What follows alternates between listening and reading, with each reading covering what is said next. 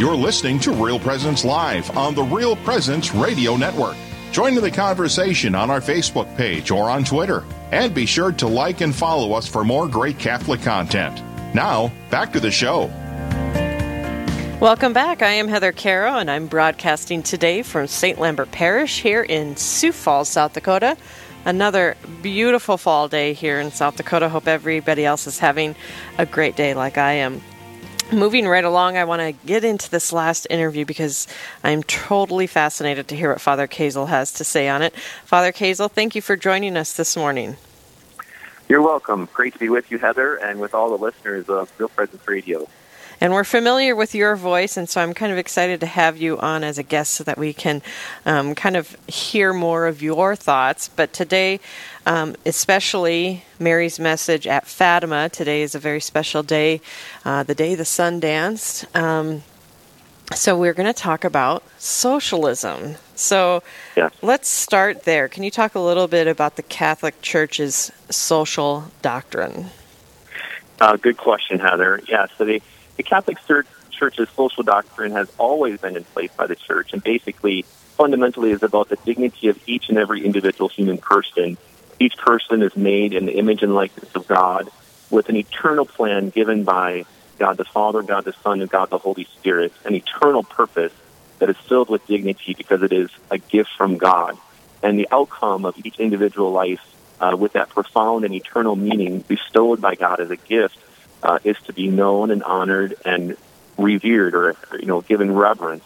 And the social teaching of the Church hinges on the dignity of each individual human person. And the Church has made great effort, especially in the last 120 years or so, going back mainly to Centesimus Annus, written that one was written by John Paul II. I'm thinking of Rerum Novarum, which was written by Pope Leo XIII and released in 1891, which was primarily reiterating the dignity of the human person is primary, and government structures and social movements need to honor and reverence the dignity of each and every human person. In our Church teaching, the main themes of social teaching revolve around 7 main themes. First is one I've mentioned, and the primary, life and dignity of the human person.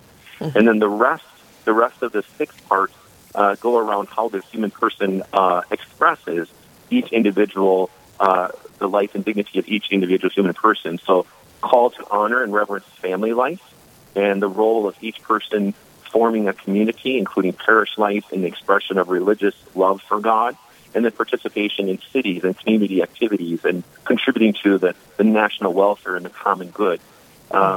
Furthermore, there are rights and responsibilities that protect not only the dignity, but also the personal freedom to express faith in God, and the personal freedom then out of love for the name of God and religious belief to express that love in relationships with others in family life and in community life. At the heart of that expression is the Church's teaching the necessity to have an option for the poor, caring for those who do not have resources in this world, caring for those who also lack knowledge and understanding of God himself. And it happens, not a coincidence, but it happens naturally and normally that when we care for the poor, people look at that and experience that and see there's something motivating persons who care for the poor in this way. What is that? And that example and that deliberate reverence for the dignity of the human person, especially in the poor, becomes an inspiration to search for God and a desire for God, because that is a particularly expression of discipleship with Jesus. Furthermore, especially Rerum Novarum and following encyclicals from subsequent popes, beginning with Leo XIII, talk about the dignity of the worker and the rights of workers to have a just wage, to also have just working conditions, so that we understand people as well as workers are not merely a commodity to support profit for all ends, or supporting some sort of governance structure as a governance structure to be an end in itself, or making people a commodity for governance rather than the governance serving the people. Then there is this sense of solidarity, that we are all in this together to seek God, to love God, and understanding the nature of the human person made in image and likeness of God. Therefore, we resist racism. We resist any ethnic prejudice. We seek to have an economic support that's sufficient for everyone. And we seek to work and to promote the truth found in Jesus Christ, so that his love overcomes all different forms of thinking, so that it is his mind and the ideas that we have shared through revelation, scripture, and tradition shared with us by the Holy Spirit that overcomes all the variant thoughts that we find of different peoples and backgrounds all throughout the world. And then lastly, but perhaps not the least important, all these are very important, is the care for God's creation, the care for, we are created by God, human persons. We care for our brothers and sisters in the human family. We also care for the world. We care that this world is made by God for purposes and designs with which he has shared it. So we cannot simply ignore our responsibility in caring for the gift of the world. So those are the basic essence of the teachings on the social teaching of the church. Well, and I find it interesting because, the 7 teachings of social justice within the church, they were written down at some point, like you said, but they have always been part of the church. And you think back to the Old Testament and the issues that they were dealing with, slavery and let my people go. These kinds of things have always existed. So in the modern day, we were talking about Fatima. So that was about 100 years ago. So we're still dealing with some of kind of the same things. And I want to unwrap Fatima a little bit more when we get back from our break. But I also wanted to talk about, social teaching versus socialism. Because socialism is being said a lot in the media today. Can you kind of unwrap that a little bit? What, as a Catholic Church, we're looking at socialism is? Yes, socialism as a form of government, the main issue is that socialism has come out of really atheistic communism, Marxist communism. The flaws of socialism is that it seeks to attack the dignity of the human person and the right of each person to have private property. So this is very important because the net effect of that is socialism seeks to establish a government structure that robs each individual person of their possibility of loving God individually and personally and having the ability to have property or a means to support and manifest that freedom to know and love God. So the freedom that God has given us is for the sake of knowing him, loving him, and sharing love that we receive from him with others, and to do so freely in a religious context, all for the name of Jesus.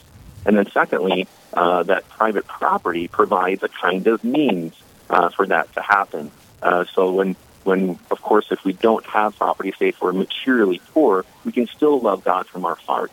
But if we have faith and we're loving God and exercising freedom and we have some means, we then can share that with others even in greater ways. Because I think, you hear the social teachings and then you hear socialism and it gets kind of confusing. And so why do you think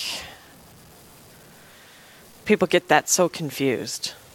Well, I think it's simply because of the same name. The Catholic teaching of social teaching, they're using the same word social. It really, social refers to how our relationships are among us.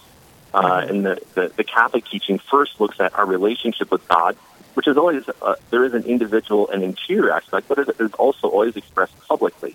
We think of the various saints, they were known widely, oftentimes, and even those that were cloistered, like St. Therese of Lisieux, only known by a few people, but now she's known by millions.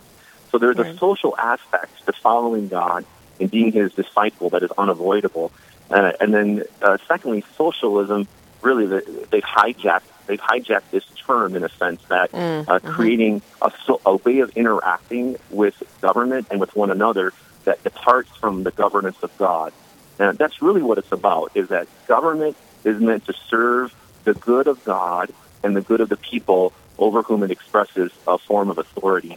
Whereas atheistic socialism, in this sense, where it's confusing, this form of socialism, taking that word, departs from, does not consider the good of God and what God wants, nor does it consider the true good of relationship between people and government and people. It seeks to set up a false construct, not rooted in truth, to express a kind of authority that leads to misery and unhappiness. So that's why I think they use the same word but they just are going to have it be defined and expressed in a different way than what God wants. That's the problem. Right. Because there is a difference, to take care of to take care of each other, but also when do you cross that line and how do you know you've crossed that line? Well, good question. The main thing is that with everything that God has created, it has a purpose. And our human relationships all have a purpose, and it's found in the dignity of the human person being loved by God and having the opportunity to freely love God back. Heather, we're most human. We're most expressing our true human nature when we love God and we receive His love in a relationship of love. And from that fruitfulness of personal love for God in faith, that then we love each other around us and we express that love. We're most naturally human in that relationship of love with God and loving one another for His sake. So socialism, then, it does not consider the soul's right to receive God's love and to love God back. And it wants, as a system, it wants to break down the possibility of motivation, loving God, and then loving those around. And instead, the soul is, in atheistic socialism, the soul is to love the state and to preserve the existence of an atheistic state. It sets the government up as its own kind of false idol. Mm-hmm. Absolutely. Well, we're talking with Father Randall Kazel this morning from the Archdiocese of St. Paul in Minneapolis. We're going to take a quick break. When we come back, we're going to discuss more about socialism, and we're going to talk a little bit about Fatima. So stay tuned. We'll be right back after this message. This is Real Presence Live, where the focus is not on the evil around us, but on conversion and mercy through the good news that is always good. We're local, engaging, and live on the Real Presence Radio Network. I remember even during that time, and this was during the beginning years of John Paul II's pontificate, and whenever I heard him on TV, because he was always in the news, especially his travels in Eastern Europe, Poland and all, I would hear the things that would come out of his mouth, and I would go, there's no way this person is not closer to God than I am. So I always had this sort of secret respect for John Paul II. Of course, I never said this to any of my brethren friends. You wouldn't dare. No, of course not. But I don't mean to disparage them, because they taught me to love the Scripture. And interestingly enough, even though they do not believe in the real presence of Christ in the sacrament, they had communion every Sunday. And so they really taught me to love the Lord's Supper and to love the Scriptures. And so I'm really thankful to them for that.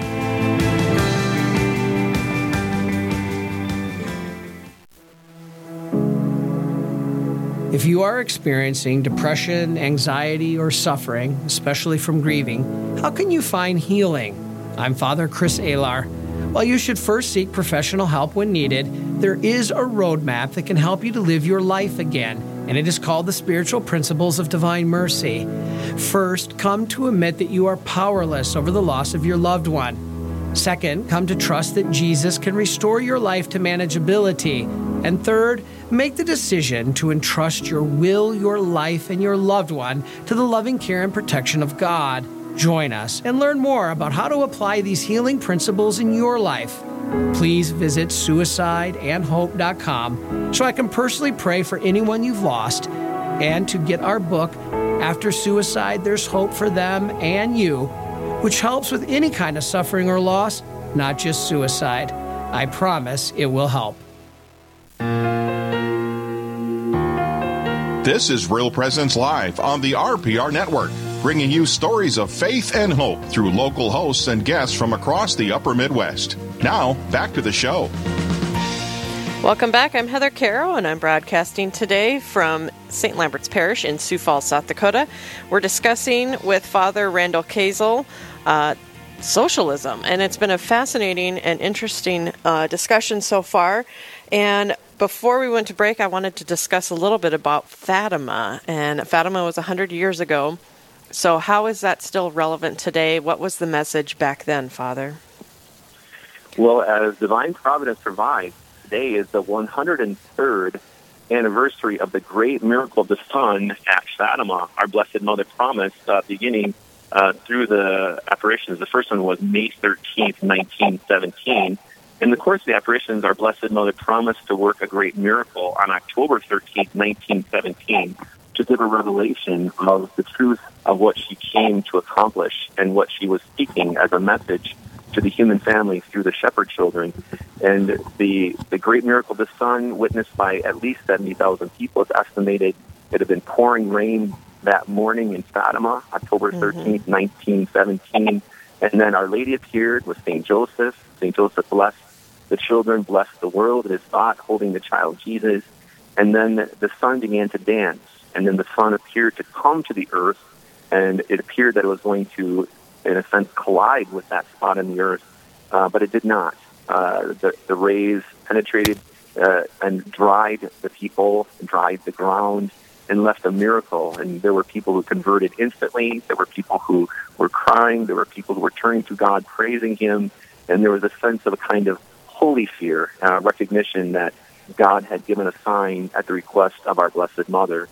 But backing up, why did Our Lady come to Fatima? What was going on? Well, in the midst of that was the Great World War I, and there was much prayer going on for an end to the violence. And Our Lady appeared to the children and basically gave the message that mankind was turning away from God and developing systems or promoting systems of a culture or society that would turn away from God and not based on the true meaning of the dignity of the human person, which is to know and love God, our Creator and Savior and Redeemer and Sanctifier, and to instead try to find happiness without God.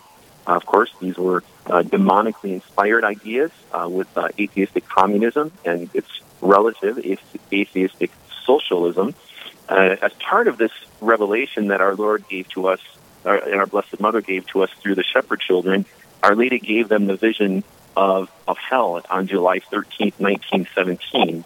And as part of that revelation in July of 1917, our Blessed Mother said she wanted Russia to be consecrated to her Immaculate Heart, and then a communion of reparation on first Saturdays.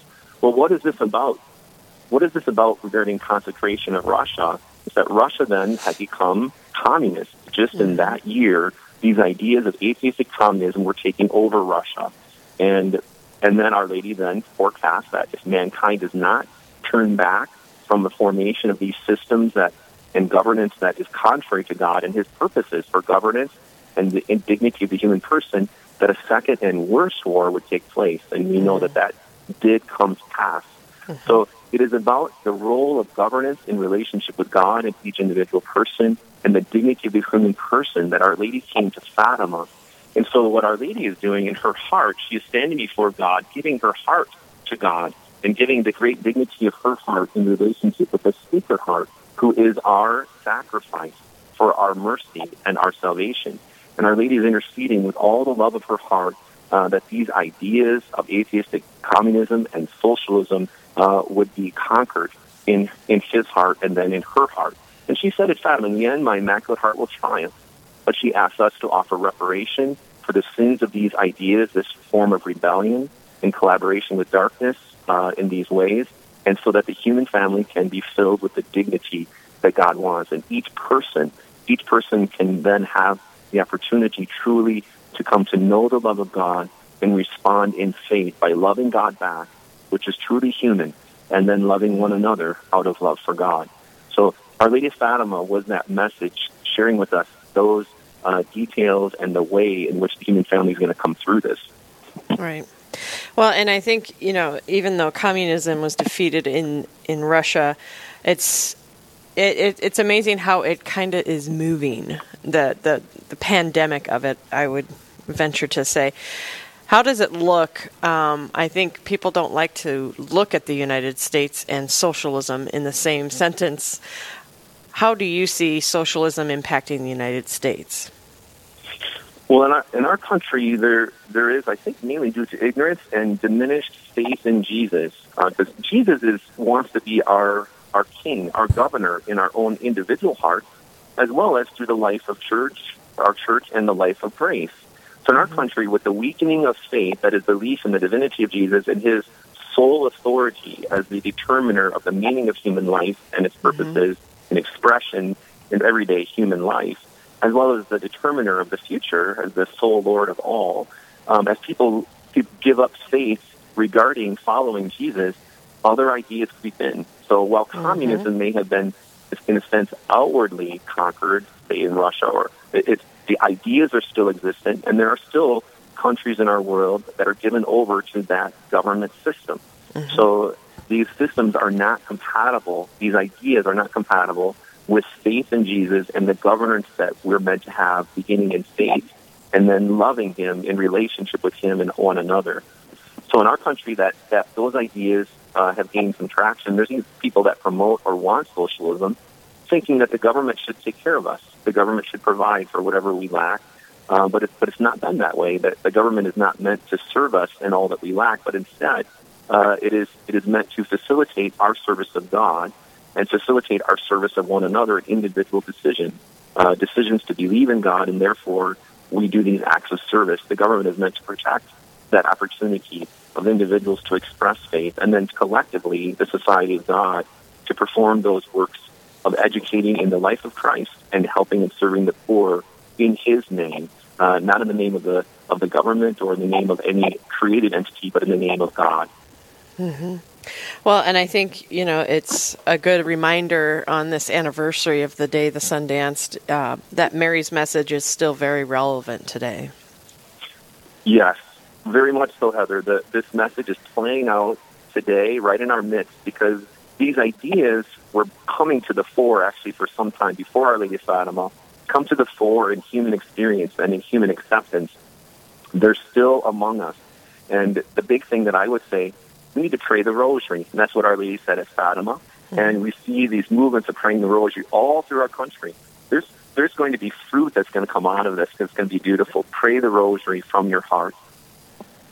Beautiful. Father Randall Kazel, thank you so much for joining us this morning. You're welcome, Heather. Thanks for having me on. Yes, my pleasure. It was an interesting discussion. And I enjoyed it too. And may Our Lady of Fatima give us the triumph of her heart. Amen. All right, folks. Well, that is the end of the show. It's hard to believe. That was a very quick 2 hours. We're going to have Therese up in Fargo is going to share with us what's going on the rest of the week on Real Presence Live. Yeah, thanks, Heather. So on our next Real Presence Live, that's tomorrow from 9 to 11 a.m. Central, host Father Brian Gross will be coming to you live from Epiphany Church in Watford City. He'll visit with Dr. Joseph Stewart about rethinking the Enlightenment. And why is ministry to college students important? We'll discuss this with Father Dominic Bauk from the University of Mary.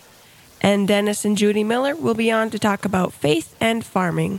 All that and much more will be coming up on the next Real Presence Live, Wednesday from 9 to 11 a.m. Central. Back to you, Heather. All right. Thanks, Therese, and thanks for running the board up there in Fargo. We appreciate it.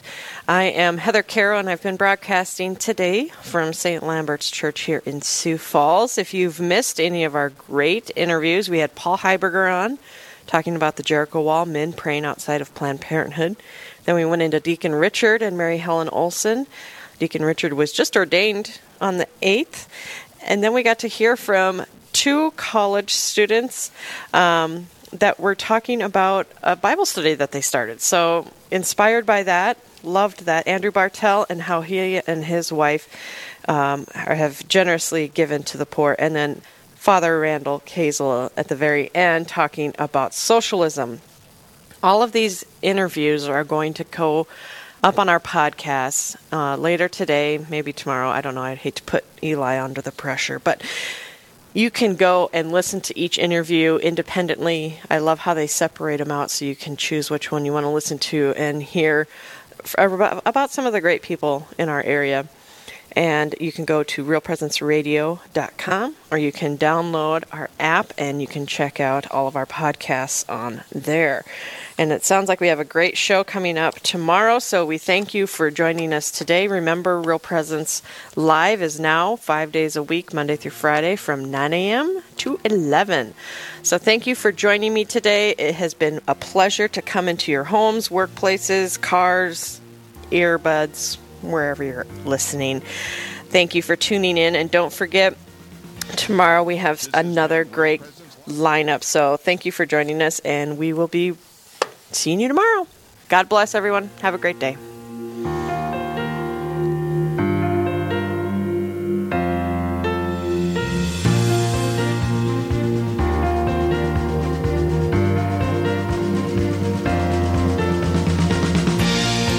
This has been Real Presence Live on the Real Presence Radio Network. Real Presence Live brings you inspirational stories of faith and a look at the good and holy things happening in our local area. Weekday mornings from 9 to 11 Central. Tune in for an encore of each show beginning Saturday morning at 6. Get the podcast any time of day or night at yourcatholicradiostation.com or on the Real Presence Radio app. And remember, you can be a part of the conversation through Facebook and Twitter. Real Presence Live. Local, engaging, and live on the Real Presence Radio Network.